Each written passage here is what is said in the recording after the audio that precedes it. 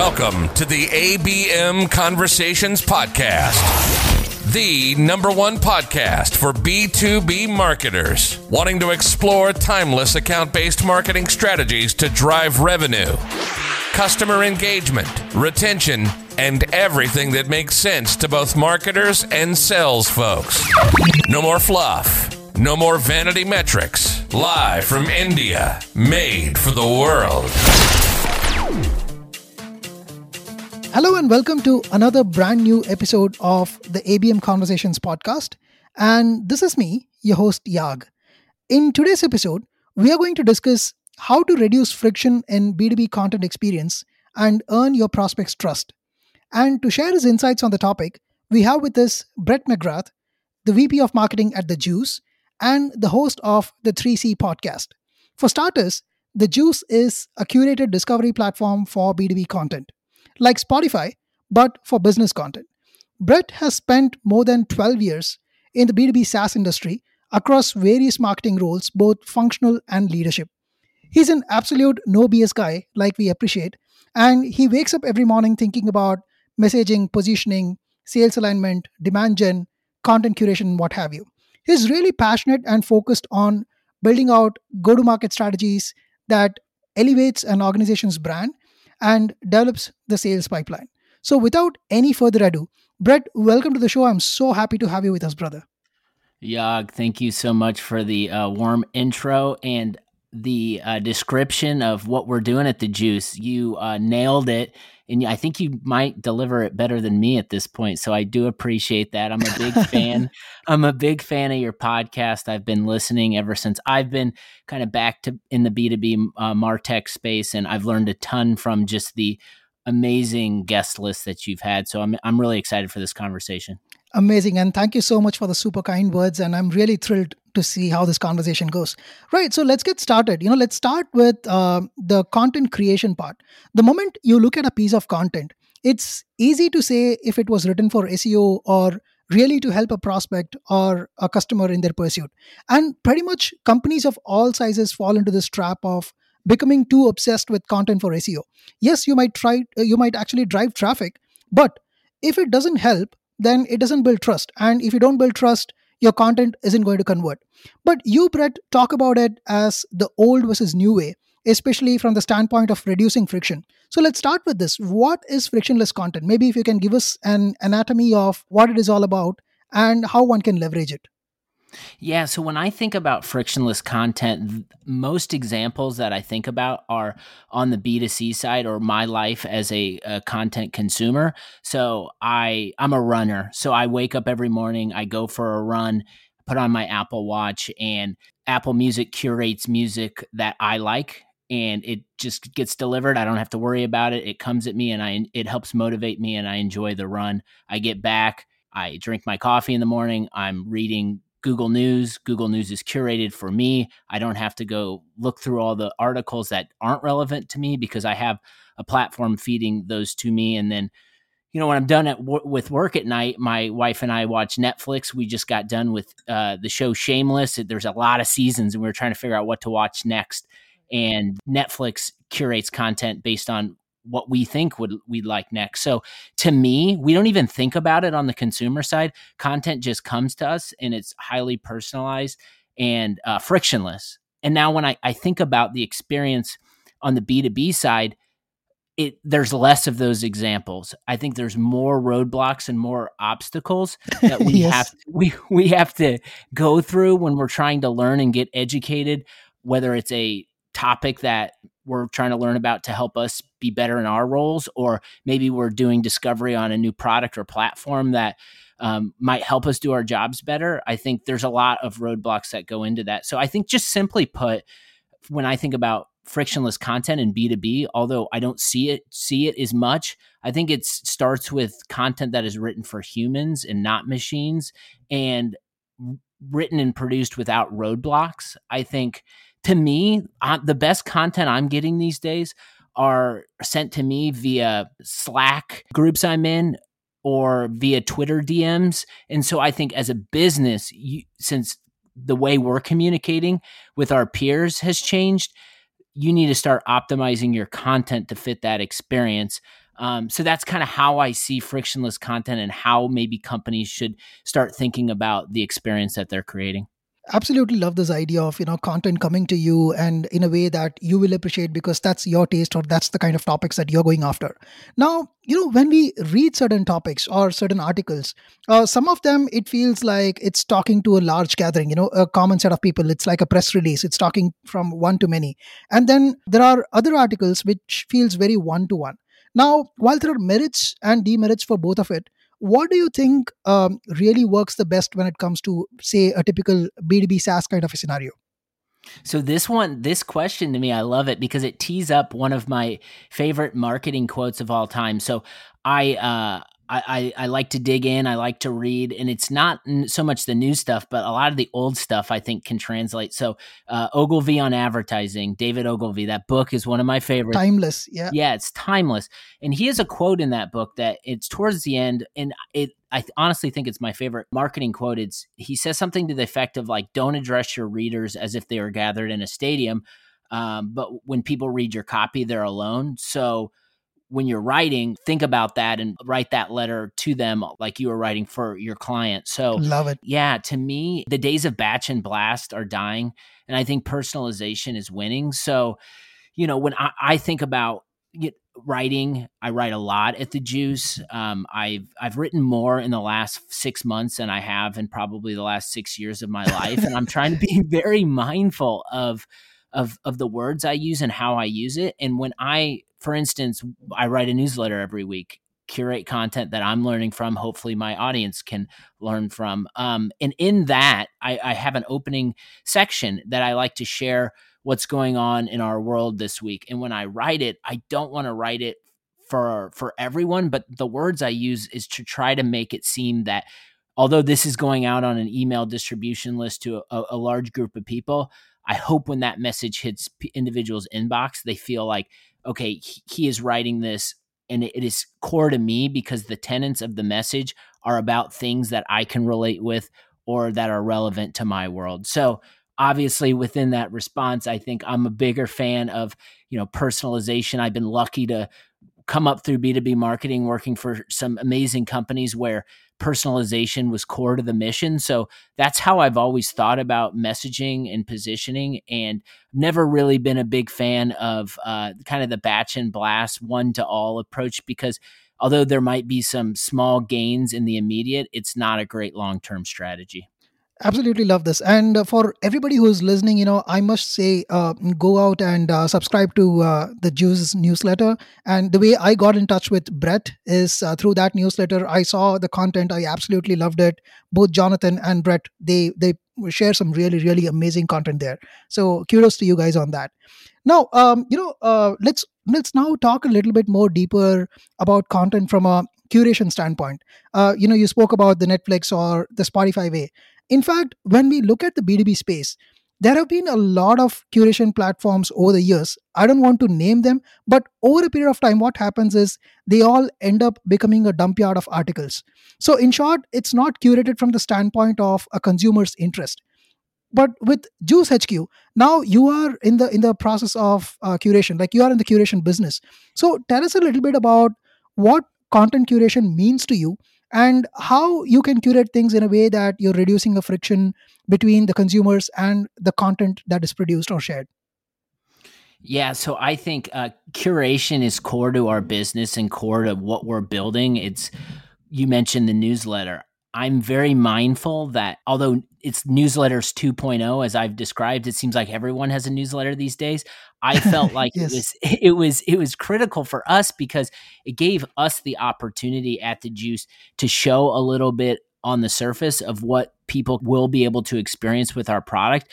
And by me spending time every week going through, we have an inspiring content Slack channel in our internal instance where we just share content every day. I go through other Slack groups, my DMs, and it gives me the opportunity to read a lot of articles that are relevant to me and get me to think, and then I share them back. So for us, curation, since it's core to our product, I want to infuse it into everything we do. There's an amazing article by an author. Her name's Gabby Goldberg. When I I started with the juice in January 1 as the first marketer. And when I joined the juice, Jonathan, who's our CEO, you mentioned him, he had an onboarding kit for us of just, helpful resources, content, our plan, what we're going to do. And one of the articles that I still read today is by Gabby Goldberg. And she wrote an article that you can find, just Google it. If the juice is live by the time this goes live, then you can check it out in the juice. But it's called Curators Are the New Creators. And her basic punchline and premise aligns with kind of our thesis, is that content production is increasing across the board. We're all, as B2B marketing teams, creating more. And so that makes it difficult as the consumer to siphon through all of the content. So it's the role of the curator is critical as the volume of content goes up. I think for me, in order to kind of just three ways that content it can be reduced is, to me, like thinking about it is like putting yourself in the shoes of your content experience and seeing if it aligns with what you're doing. Talking to the market and writing like humans, I think, is a good way to start understanding how curation could potentially fit into your overall strategy. Right, right. Makes sense. But what happens is, generally pretty much every company starts with that perspective. But somewhere when the monetization aspect comes in, suddenly, things change and the priorities change. So that's where I was actually getting to. And because also from a consumer standpoint, what happens is like we all subscribe to a lot of newsletters, but beyond a point, we stop opening them. How do you make it enticing to make sure that every time something comes in, I feel like, I should read it. Like say, Morning Brew does a great job of making sure that every newsletter that reaches your inbox is really, really interesting. Yeah, I think obviously, as a B2B marketing company, we're always waiting for that hook. And when the hooks that the companies deliver within their experiences become evident, then we lose interest within our engagement, right? The brand doesn't seem to come off as authentic because we know what they're trying to do. And so I think for me in my position, and any message that I would have just to the marketer out there is, obviously our job as marketers is to build interest for the companies we work for, which means create conversations. I almost hate the word leads and creating leads. It sends a chill down my back when I think about it. But that's our job. Our job is to create interest and create pipeline. And so I think there's ways that we can do it today that don't look like how we did it 5 or 10 years ago. And I think to me, the curation is a piece of this. Here's a perfect example. Yeah, you responded to our newsletter and you said, "This is great content. I've actually got some content too. Could you check it out? And would you mind putting it in your newsletter if you see if it's fit?" Yeah. What did I do? I took a step back. I read your article. It aligned with what we were talking about as a business. It was helpful.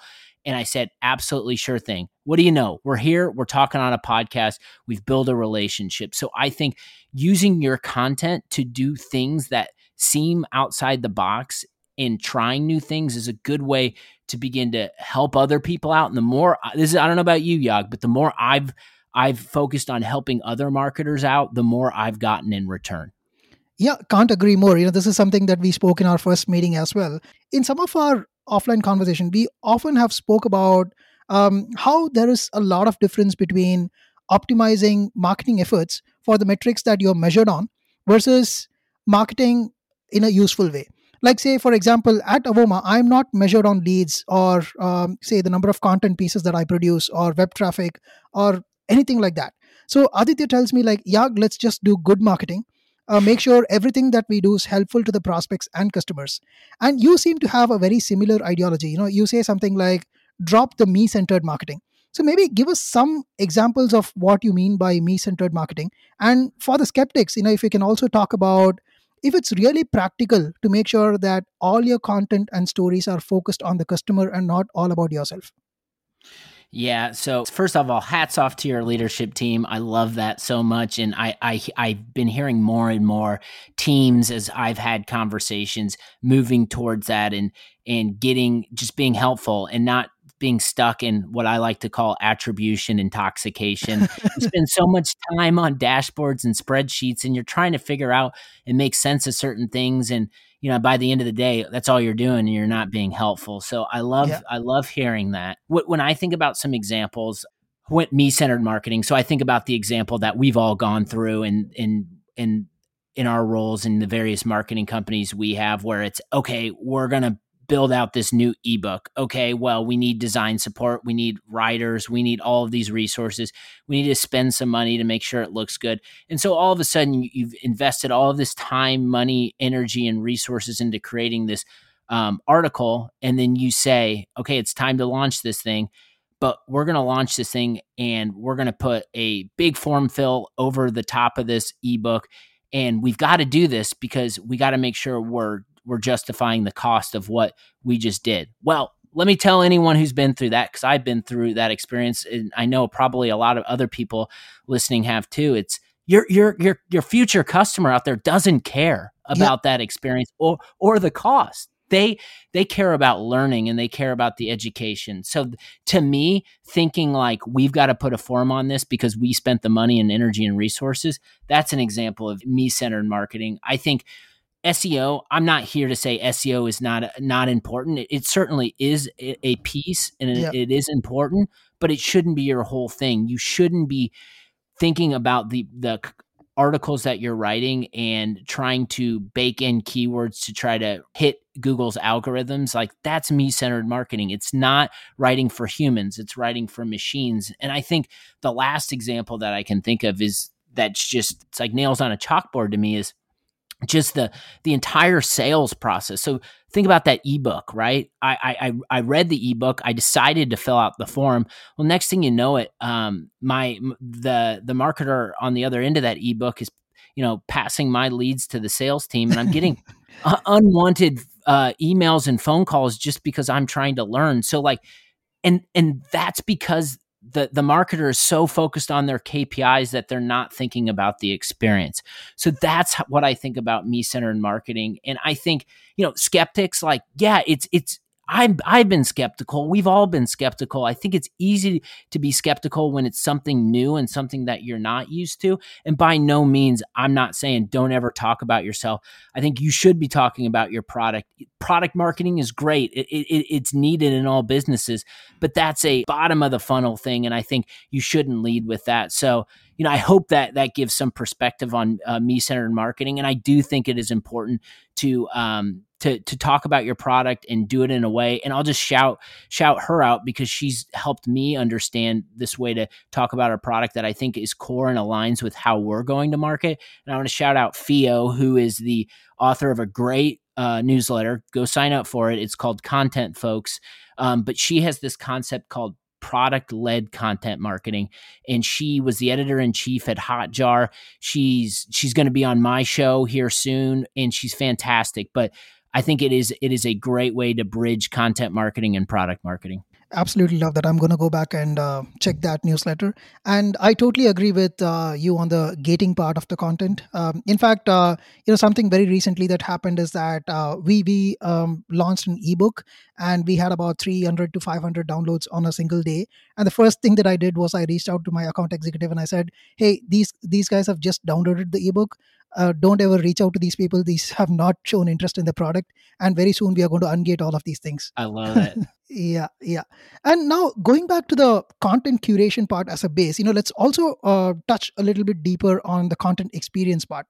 Now that you've put in this idea of Netflix like B2B marketing experience, I'm not going to let you go without you geeking on this, right? So tell us about the differences in user experience in terms of both content access as well as content experience when it comes to the traditional way of creating and distributing content versus the Netflix style of curation. Yeah, sure. So my favorite topic. So I did a poll. It was actually in the newsletter. I distributed a poll in the newsletter this past week. And then I sent it out to a couple other communities that I'm involved with. And it was just, I wanted to better understand the research process from the marketer's perspective. And one of my questions was, what is the primary spot where you go to research content? And to no surprise, the top answer was Google. Yeah. Google, it was 72% of the respondents said Google number one. Yeah. Now, I think about that and it makes sense, right? This is what we all do. We all just go to Google. Well, when you think about that experience from your personal perspective, the time you spend researching through Google, you oftentimes you don't land and try to find what you're looking for right out of the gates. It takes some hunting. And when you're hunting, the first thing you have to do is you have to spend all the time and energy siphoning through all of the stuff that is ranking based on keywords, SEO, SEM, all of that stuff that's on the front page, and you click it and you read and you're like, you know what, this stuff isn't really helpful. Yes. And you do find something, and what happens? You go through that sales experience that we were just talking about. So I think like that has become such a normal routine part of our research process that we as marketers don't know any better. I think I have found more value in building relationships on social and in Slack groups and sharing content that way. And that removes the friction for me. But so that's kind of like how I think about like the old way. And this is what we're doing now. Now, when I think about the Netflix experience works because it's frictionless and we trust Netflix, right? We trust that Netflix understands who we are as people. And no matter what, if we haven't heard about that next documentary recommendation or series, we dip our toe in. We'll at least watch the trailer to see if it's interesting to us. So I feel like, there is an opportunity, and this is what we're working on at The Juice, is to lean in on something you said, trust. Like we want to build and develop trust with our audience so that they don't feel like they're being gamified. They don't feel like they're having to jump through hoops. They don't feel like there's a hook on the other side. But what we're trying to do is give sales and marketing professionals easier access so they can save time and be better at their jobs. So like our core business and mission and vision is it aligns with how I feel as a person. So it's really easy to work there. But that's what we're setting out to do. We want to help marketing and sales people gain better access and find our platform and it be a place of trust and it can be helpful. So just for my understanding, is it more like, I'm going to get recommendations on The Juice based on the kind of content that I've consumed before? You got it. So we're pretty obviously anti-forms. And so we're talking about this as we're launching, our beta is at the end of June when we're going to go live, and then product launch, which I'm working on, is following. But we are very anti-forms, right? We don't want forms to be in the way of anything. However, obviously to be a user, you need to just drop in your email. So our big mission is like in that experience, this is the last form you're filling out. And in that, there's a couple questions, right? We want to know what type of company you work for. We want to know what your role is. And we go through those few qualification questions up front. And those qualification questions aren't for us. They're for the product to make sure that it's curating content that is meaningful to you. So that's the process and that's our vision, much like a Netflix experience or much like a Spotify experience. Absolutely love this. I cannot wait for the launch of The Juice, and I would love to experience that. So yeah, pretty excited for you.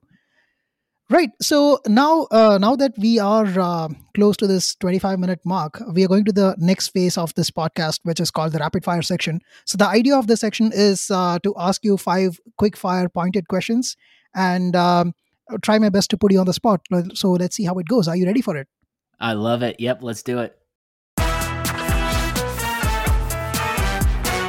All right. So here's question number 1.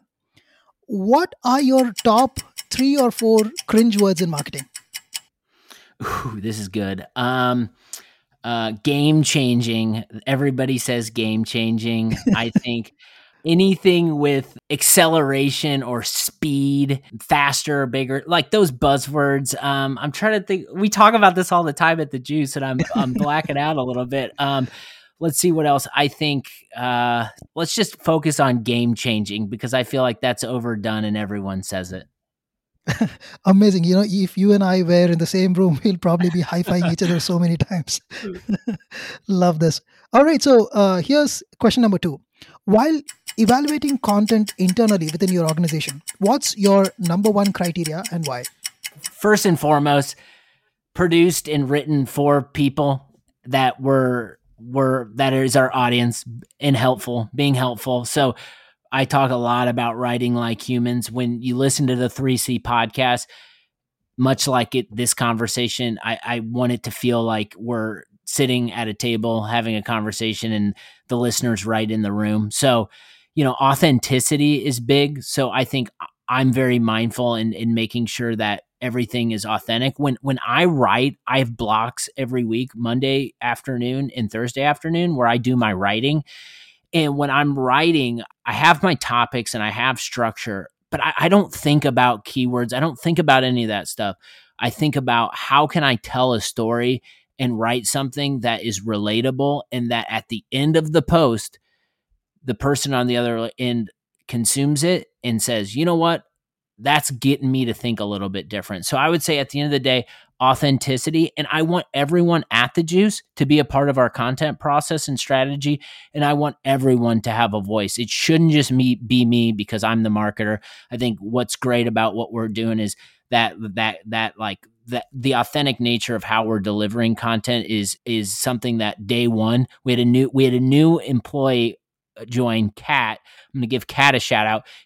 Her first day was yesterday. Now, what I've set up is every new person is on the podcast within their first week. So it gives them the opportunity to understand our content process and strategy, and allows people to be involved with it from day one. So authenticity and making sure the whole team is involved. Absolutely love that. And I also had the chance to listen to a couple of episodes on the 3C podcast, and I particularly loved the one with your ex-colleague from Exact Target. I think that episode was absolute kick-ass. Yeah, I have a lot of fun with those. There's a lot of Exact Target people out there that I still will be tapping on the shoulders, because to me it's nostalgic and we can reminisce for days. So I'm glad you enjoyed that one. Absolutely. Right. So here's question number 3. Recently, you tweeted companies that optimize their content to be easily shared and consumed in Slack groups and DMs are winning. I mean, you also spoke about it some time back as well. But did you mean creating bit-sized content, or did you mean repurposing the content for those particular forums? If your ebook has a form behind it, no one's going to share that in a Slack group, right? But if your content is frictionless or without forms, it makes it easier to be shared in those types of situations. So that's what I mean. And the best content these days that I'm getting, whether it's directly one-to-one, like you sent me an email, or it's in a Slack group, people are sharing content, and I trust them. And then since it's their recommendation, I know there's not going to be hoops to jump through. So I click the link. You got to remember, as marketers, that you always got to get someone to click the link. And if you have a brand that is not very click worthy, I guess, or have made people jump through hoops, chances are people aren't going to click that link again. So I mean the latter. I think it's just being mindful that your content spreads in areas where you might not be thinking of. And a lot of the times it's through those one-to-one communication channels and in that technology we're using on a regular basis. Right. Absolutely love that. And I totally agree with you. So here's question number 4. When it comes to content marketing, some say start with distribution in mind, and some others say focus on the usefulness score, and the list goes on. So what's your starting point when it comes to that? I mean, not even content creation. I'm talking about content marketing per se. Yeah, so there certainly has been this just uproar around content distribution, which I think is needed and welcomed. Like, that is something that people hadn't talked about for a long time, and now people are, which is great. I can't go anywhere without seeing a new video, a new tweet, a new template, somebody sharing something about how to make your content distribution better. I love it. It's awesome. When I think about creating content at the Juice, the first thing I think about is the marketer that we're trying to reach. And I do that by having conversations with other marketers like me.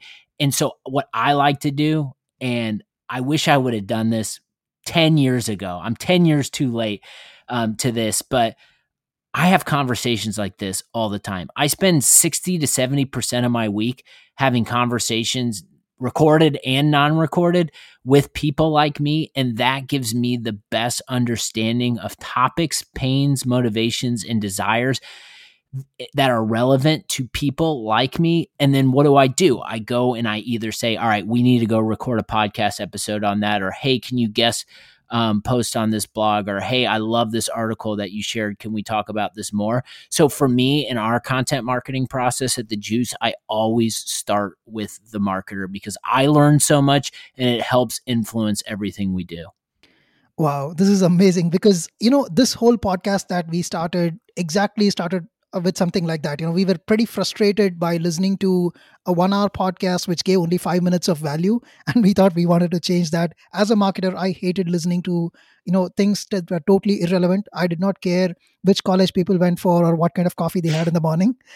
So I was like, let's cut out all those things and make sure that this podcast jumps into stuff right away. So yeah, I can understand where you come from.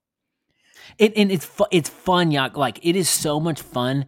Obviously, we're aligned and we have a similar mindset. And there are so many other marketers out there that feel the same way and think the same way. And like what I want to do and what we're doing here, it's like we like empower marketers to think differently, to not have to use the old playbook, to not have to do things that made their boss successful. Really, like, think about so much changes in marketing. And I think the best marketers are the ones that are able to see those changes, be adaptable, and above all else, make sure you're providing value to your customer. Absolutely. Can't agree more. All right. So here's question number 5. We have a common friend, Jimmy Daly, who recently tweeted, SaaS companies that are really, really good at content should really consider monetizing it in ways besides lead gen for the product or, paid reports, etc. But do you really think that it's practical for SaaS companies? Like, think of companies like an Intercom or Drift. Is it really practical for everybody? I don't think it's practical for everybody. I do think that there are specific use cases where it can possibly work and make sense. So it's funny you brought that tweet up. I saw the tweet, and I think I saw it from Jimmy maybe like 6 o'clock on whenever it was posted. And so my brain was dead, and I was like, I want to go back. I want to go back and think about this. So I'm glad you brought it up. I think, to me, not if every company went and tried to go do that, they would fail. But the companies that have built a great reputation, who have spent years, maybe decades, of adding and providing value to their customers, are the ones that have earned the right to potentially do that. I'm thinking about companies like MailChimp and companies like that have just added continued value. And so there might be an opportunity with those companies, with those big brands who have always been helpful, to create premium content that people pay for because it's so good. And maybe that's because they're bringing on bigger and better thought leaders in the space, or I don't know what it is, but I think that there is an opportunity for that. There are brands that, to me, like, or people, if they said, hey, I'm doing this thing, it's $4 a month, like, I don't even think twice about it, because that company, that person, or that brand have built trust with me, and I know what I can expect on the other side is premium. So I think you need to have an established reputation. You need to spend years, or maybe a decade, of building that reputation and brand, and then you can offer it. It's something that fascinates me. I'd love to see the fallout of that. Yeah. And Jimmy's very thoughtful. So I'm excited to see kind of if he knows something that we don't, or what's coming on the other side of that. Yeah, absolutely. We had the opportunity to have Jimmy on the show, and I'm absolutely, I enjoy everything that he talks about and thinks about in content marketing. And maybe, I'm now that you talk about this, I'm also thinking maybe it could be an extension of something like what people do on Patreon these days. That's exactly where my brain went to, Jan. Yeah. Amazing. So yeah, there was so much that we covered in the last 35 minutes or so. So thank you so much. But before I thank you and let you go, I want to ask you if there is a parting message that you would like to share with our audience. Yeah, absolutely. I appreciate the opportunity, and this has been a fun conversation. I think above all else, what I would leave the audience hopefully thinking about is that B2B marketing does not need to be boring, and it does not need to be what we've been doing in the same way we've been doing things for the last, 3 years, 5 years, 7 years, whatever. Things change so rapidly. I think always be adaptable to those changes. There are undeniable forces that go into play, and marketers that are curious and marketers that question their surroundings are usually the ones that cut through the noise and are able to reach customers. So I would say it's easy right now where, there are a lot of changes for the better that are happening now in the world, and we're all getting a little more comfortable. Don't ever get too comfortable in your role. Don't get stuck in the status quo, because marketers who get stuck in the status quo are the ones that end up producing content that's not helpful, content that's built for machines, content that is full of friction. And I think the more you can try new things, test, take things from B2C and implement it, and the more you're going to find something that you'll kind of iterate on and will end up being core to your strategy. So yeah, I just want to leave by saying, don't be comfortable. I've been doing this my entire career, and I've never been comfortable, and I'm okay with that because it helps push me, and it helps push the companies that I'm working on.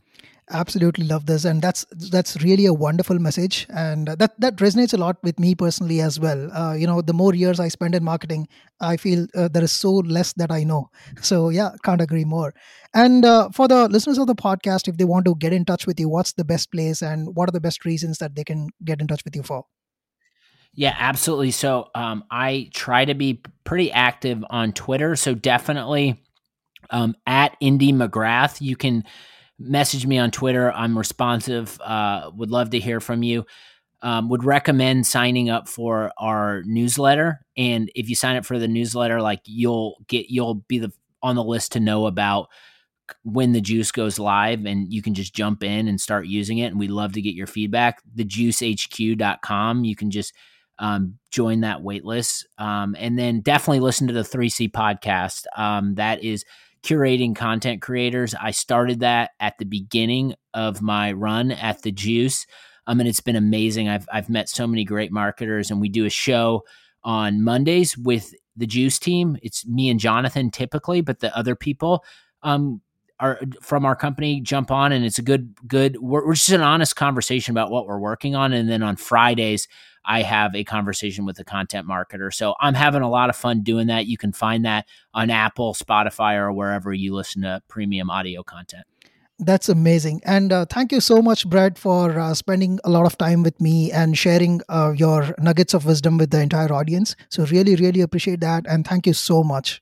Absolute blast. Love the show. Thanks so much for having me. All right. So for the listeners of the podcast, that's that from this episode. And until we connect with you the next time with another guest and another topic, this is bye from me, Yag. Have a good day and take care. Thanks for listening to the ABM Conversations podcast. Make sure you subscribe and share your comments with us. We're constantly looking for your feedback, thoughts, and suggestions to make the show more relevant to you.